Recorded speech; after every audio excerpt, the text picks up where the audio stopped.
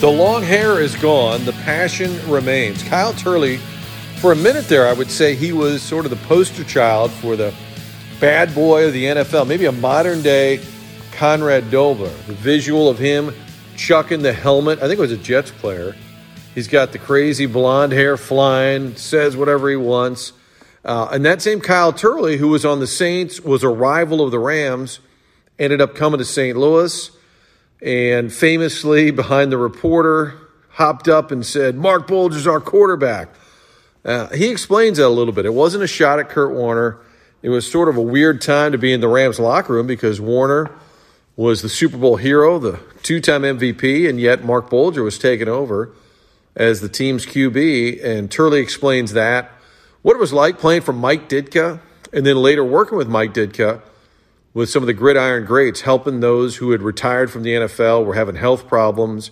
Turley was always one who was willing to take on the league, poke the bear, which I know folks in St. Louis, considering the current lawsuit going on, happy that anybody at any time was willing to challenge the NFL. Kyle Turley also fell out of favor with Mike Martz.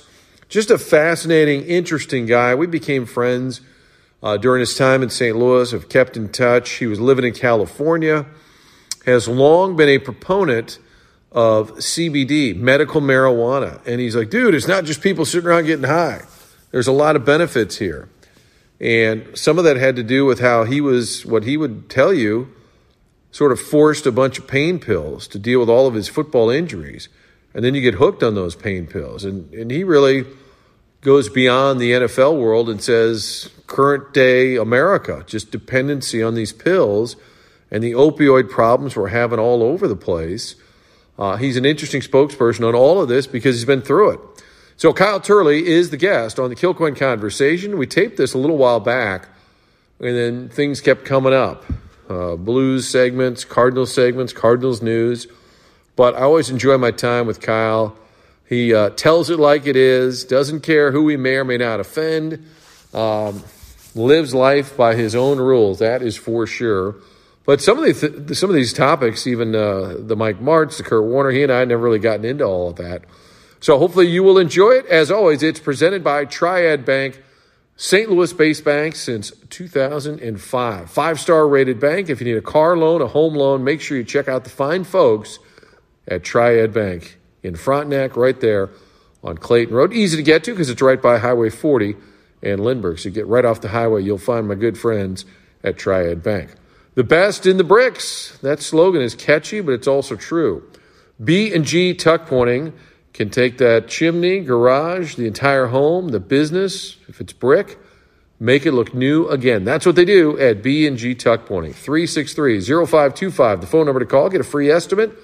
314-363-0525, or their website, bgtuckpointing.com. See some of the work that they've done. They also do foundation repair, waterproofing, all things bricks and home. They've got you covered. bgtuckpointing.com. Marie de Villa Senior Living, corner of Clayton and Weidman Road. Villa Estates, assisted living, whatever type of retirement living you're looking for, they have it at Marie de Villa. Take a virtual tour at mariedevilla.com. Since 1960, like I said many times, Red Shane needs to live there. He was on the board. It's just a beautiful spot in West County, 60-acre campus, Marie de Villa. Also, appliance discounters. TheApplianceDiscounters.com is where you can begin the search or stop by any of their showrooms throughout the area. And what we always recommend, check out the merchandise online. Go into the search engine, and you can just type it in right there. We're talking about washer, dryer, stove, refrigerator. But if you're looking for any of those appliances, I always recommend General Electric. Get a GE rebate. When it's GE, you know you're getting the best. Years and years of making the best appliances, and throw in the rebate, you know you're getting a great deal already at Appliance Discounters. And because they've got the inventory, they can get it delivered to you quickly. TheApplianceDiscounters.com. Their savings are your savings. And here it is, my conversation with Kyle Turley.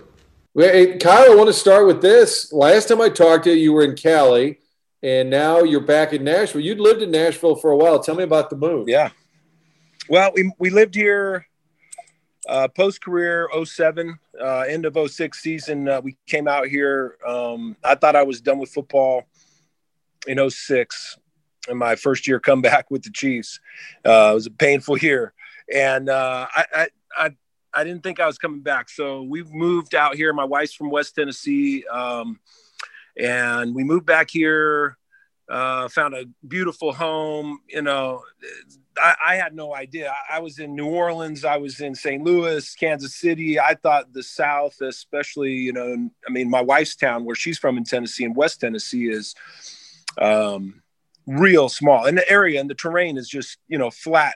So I thought that that's what Nashville would be. But when I came here, it's not. It's beautiful, rolling hills. It's the foothills of the Smokies. So it's a beautiful place to live. And obviously, raising a family, things like that we were just about to get into. We hadn't started that process yet. And so that was on our minds as to where we wanted to raise a family. And when I saw this place, when she brought me out here, when she said, "Hey, come try Nashville, see what you think."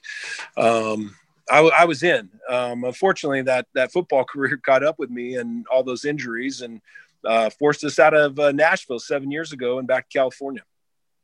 And so in the music scene, was that part of it when you were in Nashville? Was it a little bit because of music?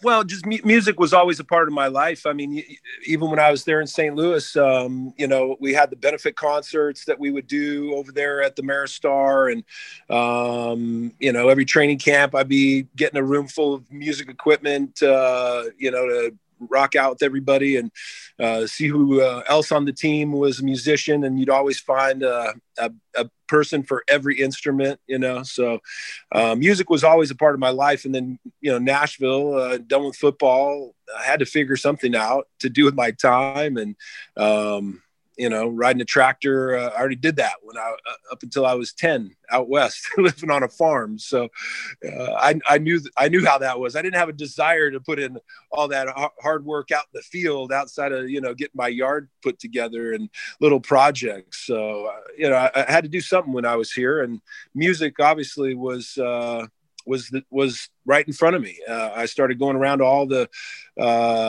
from the Bluebird to Leaper's Fork and everywhere, and Puckett's, and all the places that people go out here to see live music and these songwriter things where you just, you're sitting there with a guitar playing songs with Elvis Costello.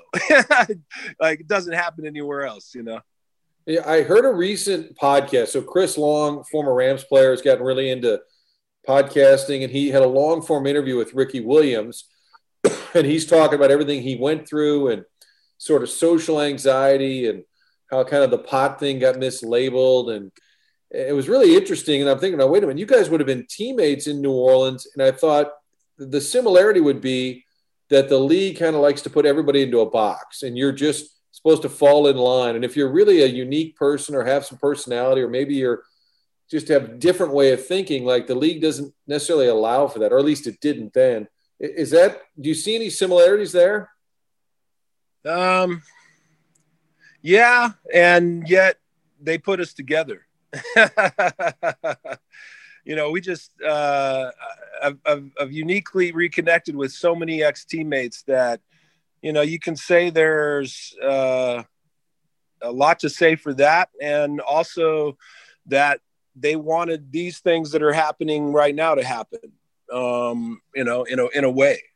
They do, then they don't, from being told that, Kyle, we really like what you're doing with Mike Ditka and the Gridiron Greats, to Kyle, thank you for, informing us and enlightening us on this plant. And these are words coming from the top, and so, I don't know, man. I've got a different perspective on life now, being a bit older and stepping back a little bit and having that opportunity to take those glasses off of being in the NFL. You started it off, the new life after the NFL. You guys have had to do that as a media in St. Louis, and find new paths for your purpose. And I just know that's why I'm here. Do you feel vindicated in any way that, marijuana, especially medical marijuana, it's become mainstream? Even cannabis use has become very mainstream. And maybe 10 years ago, it still had the stigma attached. And you were saying, listen, for guys, especially who had severe injuries or brain injuries, I mean, you were an advocate before it was popular. Do you feel like that you won the war in any way? Yeah, 100%. I mean, the train's left the station. It's going, and federal legalization is about to happen. So, all the states. I'm back in Tennessee now to get my kids back in school and live an American life while we can. I guess for the time being. I was just out in California because all my businesses wasn't really a good time for me to move.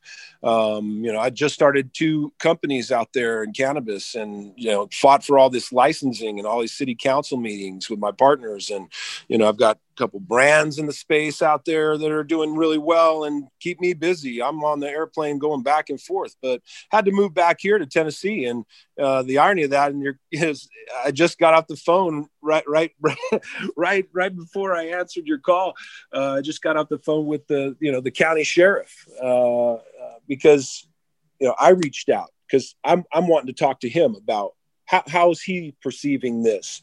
As a medical patient, being upfront 100% and respecting that he'll enforce the law, and I'll have to be an outlaw in some ways, but that these things are already known, that he's representing to me that medical is going to happen here in Tennessee within the next 2 years. And obviously federal legalization is going to occur here before that.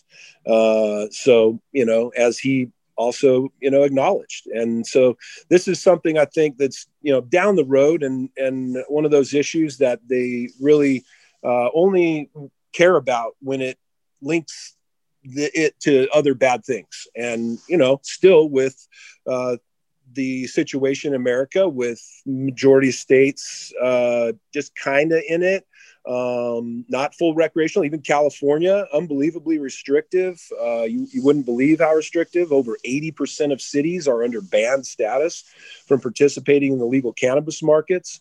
Very backwards. And while you have those things exist, and states like Tennessee that are not allowing it still, or being the last flag, I guess. And then other states right next to them, Virginia, just completely legalizing recreational cannabis without a retail opportunity and people providing that.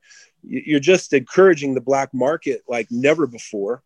And all my friends that did it and spent plenty of time in prison are not afraid and are doing it again and making millions.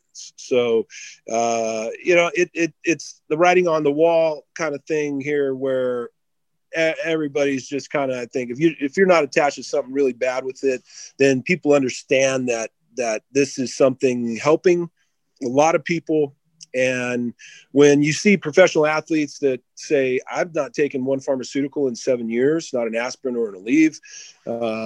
I've been diagnosed with stage 2 progressive dementia 3 years ago. So, I recognize the cognitive issues, as does my family. And they can all attest as well as I do still to this day that cannabis is the answer. So how is your health these days? How are you feeling? Healthy. I mean, I've not gotten sick. I feel I had the COVID. I lost the taste and smell. I was down for about a week or two, but every year you get something like that kind of puts you down a bit. I've not had one problem coming out of it, and that's through using cannabis. And that goes down to my family. CBD, I started my CBD company years ago in the beginning of this whole conversation as I discovered it myself, and I have all my family on it, and not one person in my family's died of this. And, they're, address it with these things constantly, and injury and illness, and from viruses to bumps and bruises. And it's proven over and again, the science of it. And that's the true, crime in it all, is the medical community really not acknowledging what this is really about. And this is not about this plant, this wacky weed, and, crazy madness here with the reefer madness people want to continue to perpetuate. This is what it speaks to is the conversation that is being kept from us all. And that's how our human health is supposed to operate, and what we're made of. And what we're made of, they've acknowledged, is water, right? And a little bit of other elements. And the one thing they leave out is that we're also made of these cannabinoids. and this system that operates our entire being and body. And around the world, in many countries that have researched cannabis and been funded by our own government, including Israel, have acknowledged the endogenous cannabinoid system as the number one regulatory system in the human body. And so as you sit there and everybody and all your listeners sit there and go, wait, what is it saying? My entire body operates on cannabinoids? Yes. And that's the truth. And that's what they're keeping from us all. They could pull it straight out of you, right from your veins. They could pull it out of your body, just like mine. And these pharmaceutical companies are dead set on trying to create synthetic cannabinoids. Their number one focus right now. And drugs like Regeneron and all these others that are out here now, and all these things that people are addressing cannabis with these pharmaceuticals that these companies are coming out with, have cocktails with all of these synthetic cannabinoids in them. And you're right. There is sort of this still stereotypical, get your pot, you got a surfboard and long hair and right on, man.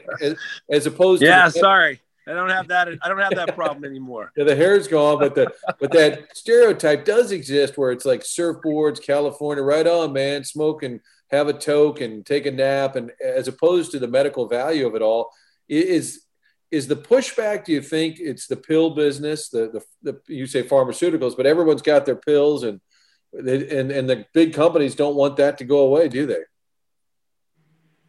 Well, they're drug dealers at the end of the day. I understand this well. People who've been addicted to opiates understand this very well, that these people are drug dealers. And I've been in that world since I was a young kid growing up in Southern California. All my friends were underground drug dealers and growing up a surf and skateboard kid. So I understand what these people are up to and why they're doing it. They're doing it for money. You don't kill 13 million people and for a good reason, right? The Sackler family, one family responsible for Oxycontin, killed 13 million people. A Jewish family, mind you, who likely had people lost in the Holocaust. So these are clearly people who have chosen to choose money over providing something to people of benefit. All of these drugs I was on masked everything that I was experiencing, did not heal any of it, not one. I have replaced every one of those medications with a plant that I'm growing in my backyard here. Did you get addicted? And people don't realize you were post-football because of the pain, the injuries, you were prescribed medication, right? And then found yourself addicted? 100%. That's how it happens. It only takes one. They keep saying this now still. Well, they really backed off on the opiate stuff, Kyle. They're really doing a good job in the locker room, they tell me. You can't just go get a bottle of pills anymore. I'm like, it only takes one. You guys are not getting it, okay? It only takes one experience, one injection of heroin. Why do you think that's different from Oxycontin? It's not. It is the same thing.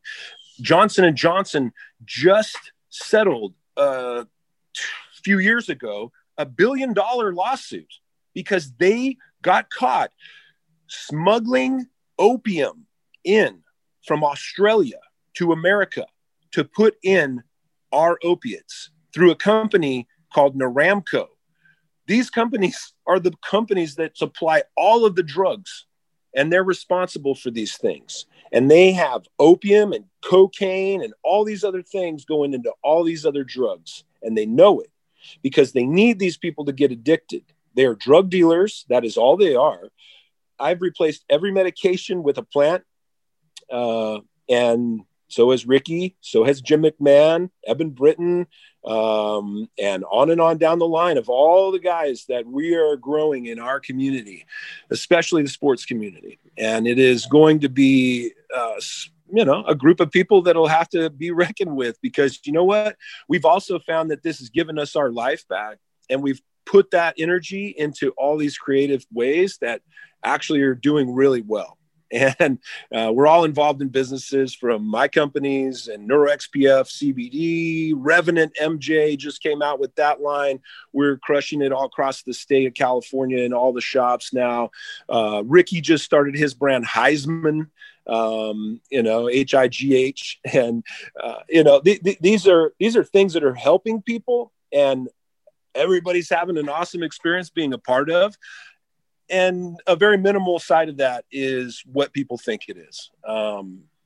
Just at a huge convention in Northern California, didn't have a problem knowing that I was going to San Francisco and I'd be dealing with all this madness with the masks and vaccines and whatnot. And the cannabis community still showed out to a stellar event, and nobody's dealing with any of this, because we understand what human health is. It's not about getting high. I couldn't help but notice, one of your email address had a little bit of a reference in there to a flying helmet here or there. And I'm like, this is the guy who has got a sense of humor, obviously. And I'm just thinking, I laughed when I saw it. Were you always outspoken? Were you always kind of emotional? I don't know. I mean, I've always stood up to bullies. That's one thing I can say. My entire life has been kind of, I guess, around that. They wrote a whole huge feature article after I threw the helmet to try and, break down my psyche. What's Kyle thinking? What's going on with this guy? Why is he doing this? Right? They leave out CTE, and of course they don't want to talk about that. So they go back to, what makes up a person who doesn't have the ability to control themselves, in their responses to these moments that continue to present themselves to everybody in life, where you either fight or flight. And I'm a fighter. I see situations like this that are truly life-changing. I can honestly say that cannabis saved my life, period. I'm here for this. This is my purpose, because it has saved me and has saved so many other people, down to my daughter, who just got diagnosed with type 1 diabetes and was sitting in an A1C that was like off the charts, that would have killed anybody, the doctor said. 500 to 600 count blood sugar level for over a month, they said. We didn't know what was going on with her. And then finally, doctor said, you got to go to the emergency room. And we had the shock of knowing and understanding our daughter's about to die, but didn't. And went through every scenario that these doctors explained to us of that this should have been her life. She should have been in a coma for sure. These kids that have this don't make it as bad as she was. And they said, what are you doing with her? And we told them, and we always tell them, we give her CBD every day. And they said, we're hearing a lot about that. And these doctors continue to give that backhanded, acknowledgement to it, from them to, the NFL. I mean, I spoke to those people. They invited me to come talk to them. I gave a PowerPoint presentation to the entire medical board of the NFL, atop the Marina Del Rey Marriott, looking over all of Los Angeles. And that's why they stopped testing players.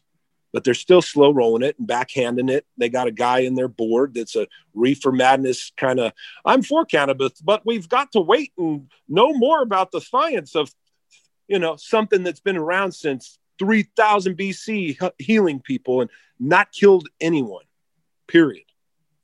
Hey, it's insane. And you mentioned, I can't. How does Kyle Turley not throw that helmet? While all these people out here are being, oppressed and made to look like a bunch of stoners and hippies. I'm in the gym every day. Now I'm coaching. I got guys I'm coaching the NFL, putting guys in college. I've started now 2 multi-million-dollar companies. My marriage, I'm still here in my house, for God's sake. And, that's people, our community. If you could, let's go over it. You know the stories. Let's go over this last year of football dealing with CTE. Mass murder, suicide, overdose. Multiples. How many kids this year have died in youth football, Martin? 15. 15 families have lost a child because of a sport of football, and we're masking children in classrooms, putting vaccines in people for 99.9% survivable viruses. That's like telling the greatest defense in the NFL history to just go block the water boy on when the quarterback snaps the ball. We're clearly living in insane times. And are the high school kids dying, you mean because they got CTE or they acted out because of CTE? No, there's then those suicides as well that have occurred that you can tack on to it, of all the youth football players and college football players and NFL football players and semi-pro football players that have committed suicide this last year, to the youth football players, which is a statistic that has ran since Pop Warner was created, that 15 to 20 kids die every year in youth football from traumatic brain injuries. And another 15 to 20 kids, youth football only. It doesn't happen because we know the science behind the brain, and that it's developing in youth. And that's why Bennett Omalo calls it child abuse, because you're willingly putting a child into a situation where they're receiving a disease that is very progressive and very damaging in CTE.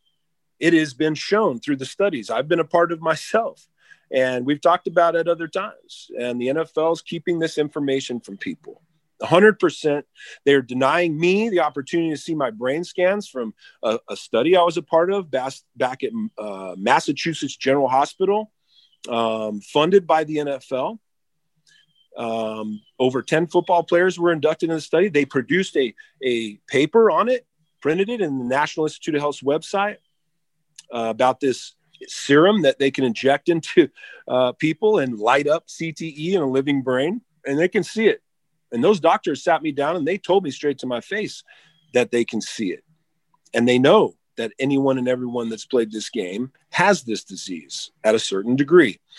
And when I asked them, I said, well, how old's my brain then? Because they obviously did the study on people other than football players, because they extracted us from it and put everybody else's in the paper that they produce on this serum called F18. Look it up. Google F18 serum. I got injected with that on 2 different doctor's visits. Messed me up for 2 weeks after each one, because the dye that is so serious. It's radioactive material. It's, as they told me, the equivalent of walking around the earth for 9 years. I did that, injected myself with that thing twice. These guys know that I have this disease. They know the diagnosis these guys have given me is real, and that I'd be in a home right now if it wasn't for this plant. So, I've got my reasons. What do you think the football solution is, though? Like, for kids, just no tackling? I mean, do you think football needs to go away? What's the answer? Cannabis. That's the answer. It's a neuroprotectant. There are unbelievable studies that show we can't stop being Americans. If people want to participate in riding ski, I grew up a surfboard, skateboard kid. I'm hitting my head all the time. I could have got CT from any number one of these things I did growing up, being a human, running around this world. Okay. It's not restrictive to only football players. I've given a lot of people peace, including families you talk about, I'm working on a deal right now. We're going to make a whole series like American Horror Story on how many guys from playing football are in prison for murder and all these other things, where you give these people an understanding of what has happened to them, from people that are homeless on the street to NFL football players. You ask them, was there ever an opportunity where you can say to me right now that you hit your head and had a severe head injury? And every one of them has, I went through my wife's uncle,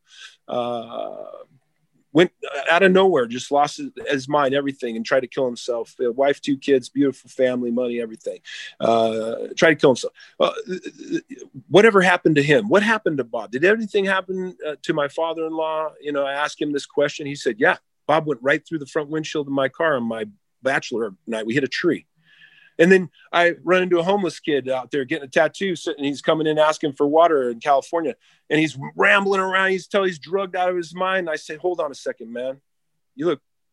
I'm just going to ask you, did you ever have a head injury when you were growing up, or anything recent, or Just something come off top of your head. You have severe head injury. He said, why did you ask me that? I'm like, because just tell me. And he said, I got hit in the head with a baseball bat in Little League. These things are real. They're happening to everybody. Cannabis is the answer. I don't know how much more I can, speak about it in the cognitive things that has resolved in me, where I was experiencing vertigo constantly, daily, losing my mind all the time. Still am. And this is the answer. And the science behind this as a neuroprotectant, the government has a patent on it as such. They own a patent on cannabinoids as neuroprotectants. There's study after study that those who have cannabis in their systems are over and above likely to survive a traumatic brain injury and not need surgery, not go into coma. I've given CBD to people who have been in comas that the doctors have told their families that they're going to pull the plug, or they need to decide to, because they're not waking up, and they're going to be a vegetable for life if they do. Literally woke those people up in 30 minutes with putting CBD under their tongue in a coma, because it absorbs through MCT oil and these things that we use to help get things into people's systems rapidly. You don't have to smoke it. Doesn't have to be about THC or getting high or any of these other things. And again, it's about what's inside of you and your body operating that they could totally resolve. We can go to stem cells after I resolve cannabis, and that's where I'm headed, because I put my two kids' umbilical cords with a company called Cord Blood Registry, which is owned and operated by a guy who went to Washington State University, and I reached out to because of my friend Steve Gleason, sitting in an unbelievable situation, who just spoke in front of the Louisiana State Legislature and explained to them that he would be a dead man long time ago if it wasn't for cannabis, and that cannabis is the one thing that's kept him from using these deadly opiates and drugs to deal with that disease on top of everything else. That's why I call this new company I started Revenant. We're the Revenant. We're getting our lives back. These people can't take it from us. And we're doing nothing wrong. These things are known by the science community. These other drug cartels are very powerful people. They're funded by very powerful sources. And I guess God put us here to go after them. So that's what we're doing. How about a couple of football thoughts? You've had, fascinating career. I'm thinking San Diego State, even you come out, you're the 7th overall pick. You would have been a few years after Marshall. Was Marshall Faulk like a junior when you got there? Did you have a year together? Yeah. It was his last year. So I redshirted, and so I was on the scout team, and so I got to block for him or play defense against him when the, number one offense was needing us to throw around, and so I was going defense and offense in the scout team, figuring out what I'm going to do and what position I'm going to play, and then he declared early for the draft, and so that disrupted the whole program. And, we all started over after that. Al Luganbill got fired right after Marshall declared for the draft. And it was really cool to come back to St. Louis and get traded up there and be able to play with him and Oz, it was awesome to finally be able to block for Marshall. He was my inspiration. That was when I got to San Diego State. I played 1 year of high school football. I got a scholarship. Again, I grew up surfing and skating, and I just decided I'm going to commit myself. I committed to wrestling. That was my sport. I probably could have went to college at that. I had people looking at me, but I grew up in a real poor town in Moreno Valley, California, out in the valley, blue collar. My dad's a truck driver, 5 kids. We didn't have nothing. I know what a welfare Christmas is. And, so I was going to get a job, and I just decided to throw my dart, and it landed on the bullseye, man. And when I got to San Diego State, I saw this little guy everybody was talking about, Marshall Faulk. I mean, his nickname was Huggy Bear. He never worked out. I don't think he ever lifted a weight, and probably still hasn't. And it's the most amazing athlete anybody I could think I've ever played with, and the smartest guy on the football field. And I just looked at this little guy everybody's talking about when I got there. I'm like, are you kidding me? No way. I'm like, this is it. I'm like, this is my calling. I'm going. Nothing's going to stop. This guy can come out of San Diego State and be a first-round draft pick. I can come out of San Diego State and be a first-round draft pick. That was my whole motivation at San Diego State because, I saw what that was like because of Marshall. And I was like, man, I want that. We did his Sunday night show for a couple of years. He would come in and he's got a bag of McDonald's, like 2 Big Macs, 2 fries. And I said, Right. Dude, how are you eating that? And he goes, you score 5 touchdowns today? Then don't worry about it. And I was like, okay. And how about Mike Ditka? Did you guys hit it off? Did Ditka, I mean, were you and Ditka, did you hit it off immediately or did it take a while? No. Yeah. It was just full respect on my end. It's Mike Ditka, of course. And, I was a respectful kid, blue collar kid from a poor background. So, the opportunity that he gave me, I did everything I could to give it back to him, and I did, but he didn't have the rest of the coaching staff there to really benefit us. And then we just went through a turnstile of quarterbacks. I played with everybody, I think, that ever played quarterback for any team in the late 90s in New Orleans for 2 years. We had everybody come through there. And Mark Bolger and I were there. Hazlitt brought him in. But Ditka was a great guy, great man, one of those guys that literally, like you and I, and you could just call him still to this day and he's going to pick up the phone, send them a message. He'll get back to you. Just one of those special guys. I saw the things that he did for people. He was a hard ass.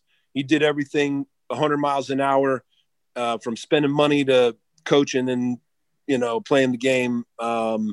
So it was impressive and I was just in awe every day of I'm playing football for Mike Ditka, no matter how bad it was, no matter how I didn't like what he said, even in the later parts of my career where he was an analyst and I was in Kansas City. And one of the coaches from Kansas City said, Kyle, did you hear what Mike said about you? I think he was trying to get me fired up, for the game. That he said, you're a right tackle, not a left tackle. Cause Willie Rofe retired right before the season and I got thrown in the fire. Kyle, can you help us out? I'm like, oh, I just came off this back injury and earned a spot as a backup tight end here. I'm supposed to sit behind Tony Gonzalez and Jason Dunn, maybe getting 10 snaps a game. And now I'm going to play 70 at left tackle, so Mike, that's what he's representing to the people, right? He knows my story. And, that was the catalyst though, that drove me to then go into what more Mike was saying about retired players. And then I got involved and gave him a game check right after, I had coaches telling me he's, dogging me on the TV, I'm like, no, I know that dude cares about me. That's why he says anything about me. And that's been the case, and the whole relationship has been real special. And right after Ditka, another former player, another kind of a hard-ass player was Hazlitt. And then it just kind of took off. And for a couple of years there, the Saints were really good and the Rams were really good. And Hazlitt and Martz hated each other. At least we thought they did. How fun was that intensity of that rivalry?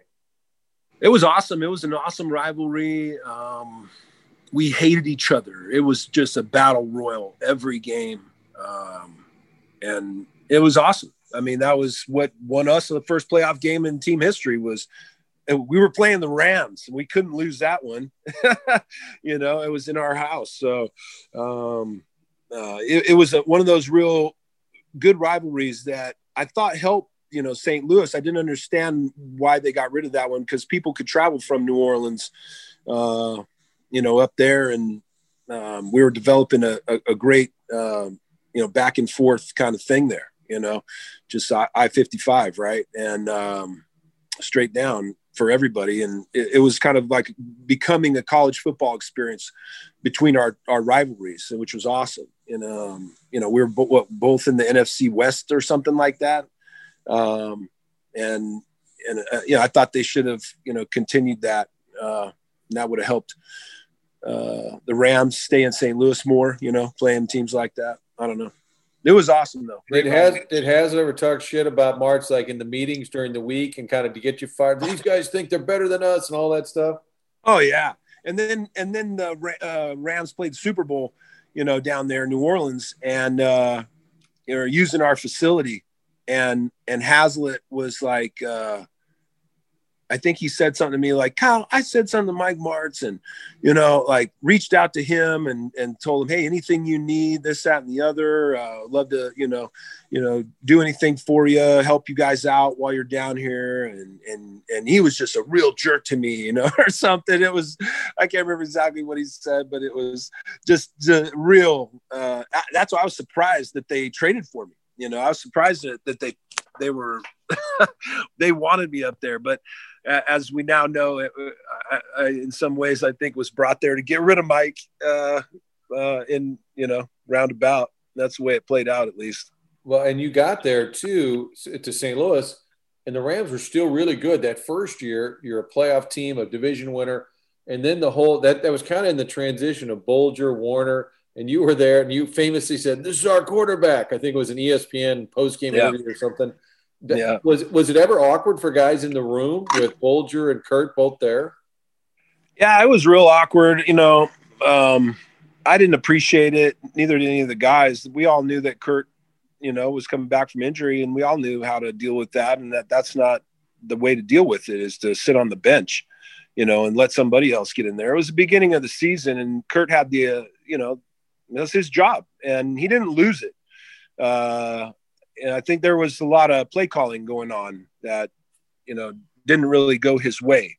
And I think we were playing the Giants up in New York, and I kicked the crap out of Michael Strahan. I destroyed Michael Strahan that game. Because when I played with the Saints, he kind of got me. We played the first game back after 9/11.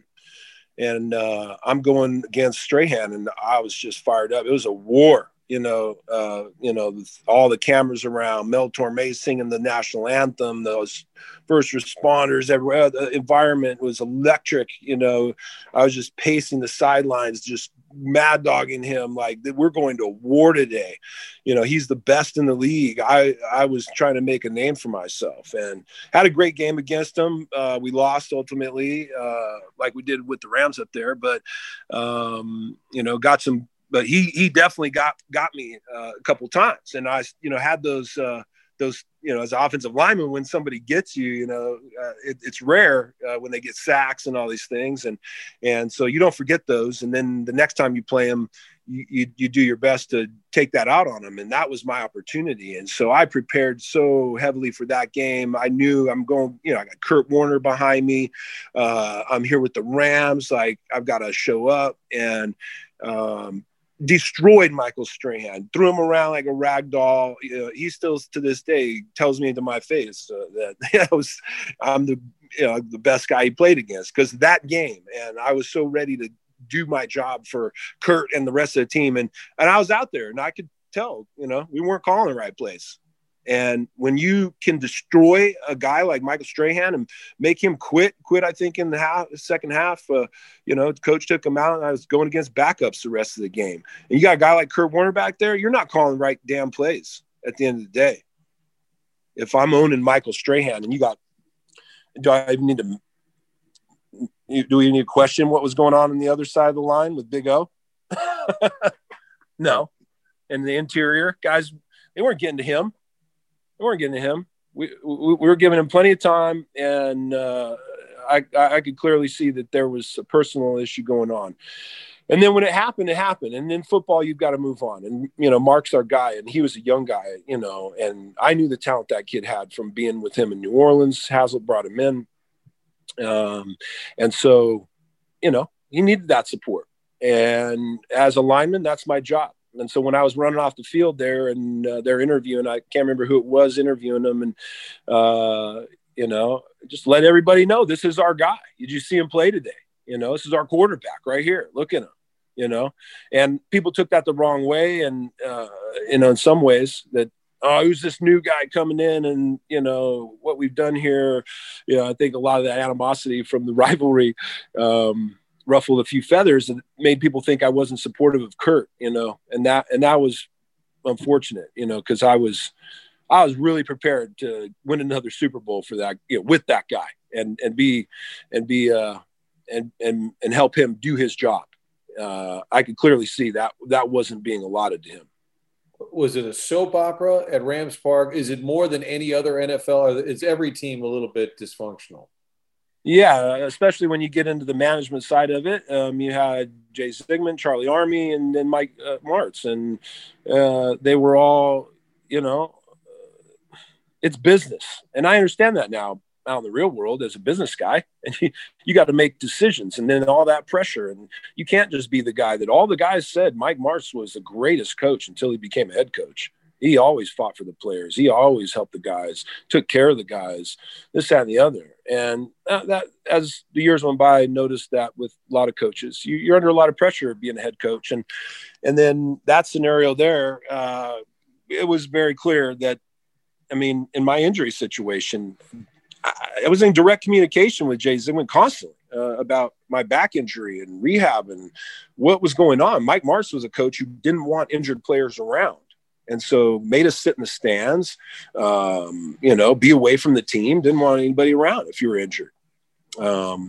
That was really unfortunate because I had a lot to give. The guys that were backing me up and they needed my help, and could have helped those guys on the sideline, but he wouldn't allow me to. So I left and I went and got rehab in LA. And the approach that those people took was to take a bunch of weight off me and, redevelop my core strength and all these things that ultimately got me back to football without another back surgery. And, my back's horrible now because I didn't go get that other back surgery. But, I knew I could push through if I learned a few new things and how to get myself back. And core strength was non-existent when I was in college. All we did was power lift and squat 600 pounds and bench press 600 pounds and, throw 600 pounds everywhere. It's like, there's nobody on the field that weighs 600 pounds. A couple guys tried to be that big, but I learned about core strength and all those things, and that got me back. I played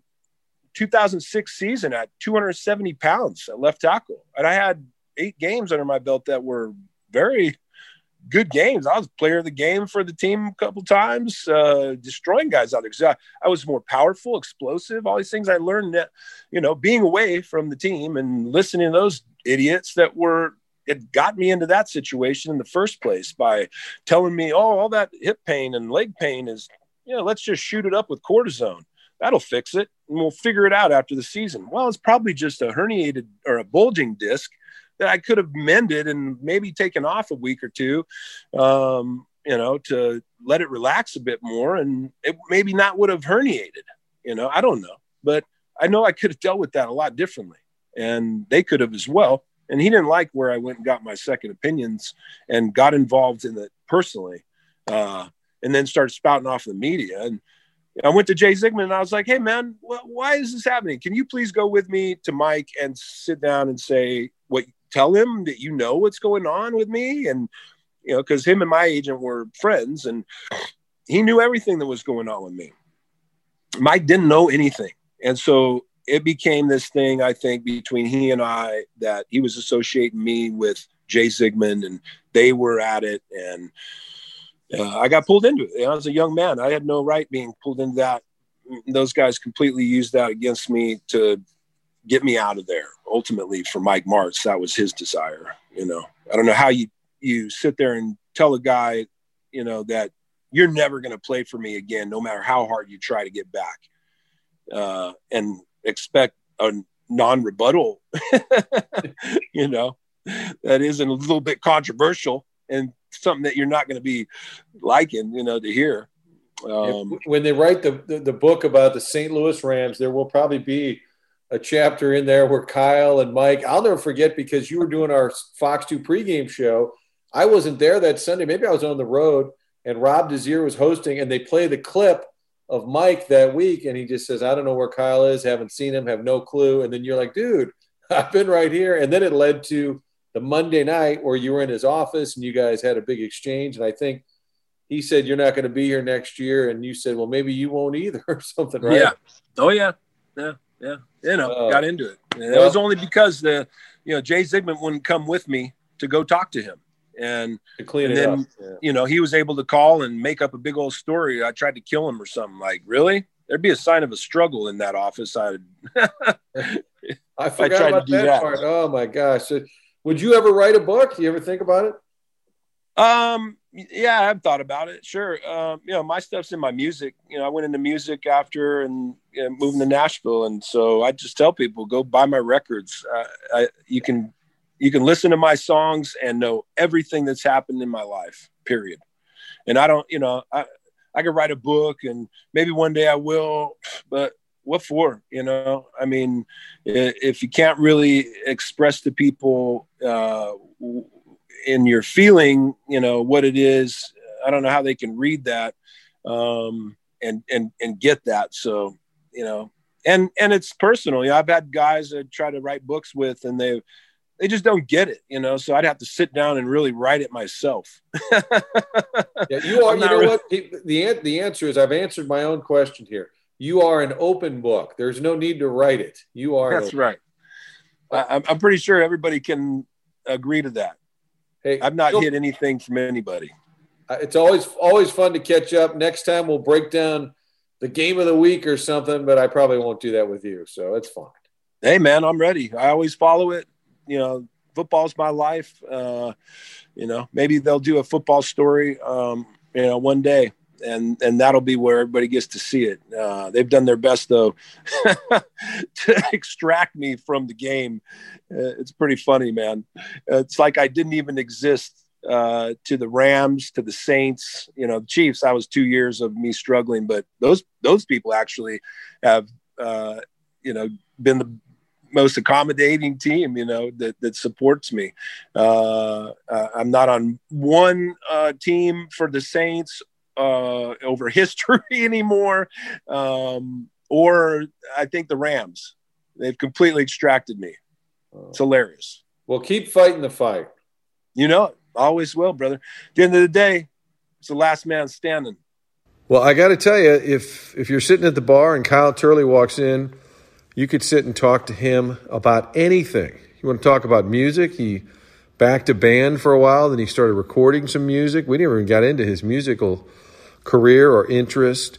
Time at San Diego State, I'd forgotten about that he and Marshall Faulk sort of overlapped briefly, and then got to St. Louis, wanted to block for Marshall. And then Steven Jackson comes along at some point. So many different topics, so many things you can talk to Kyle about.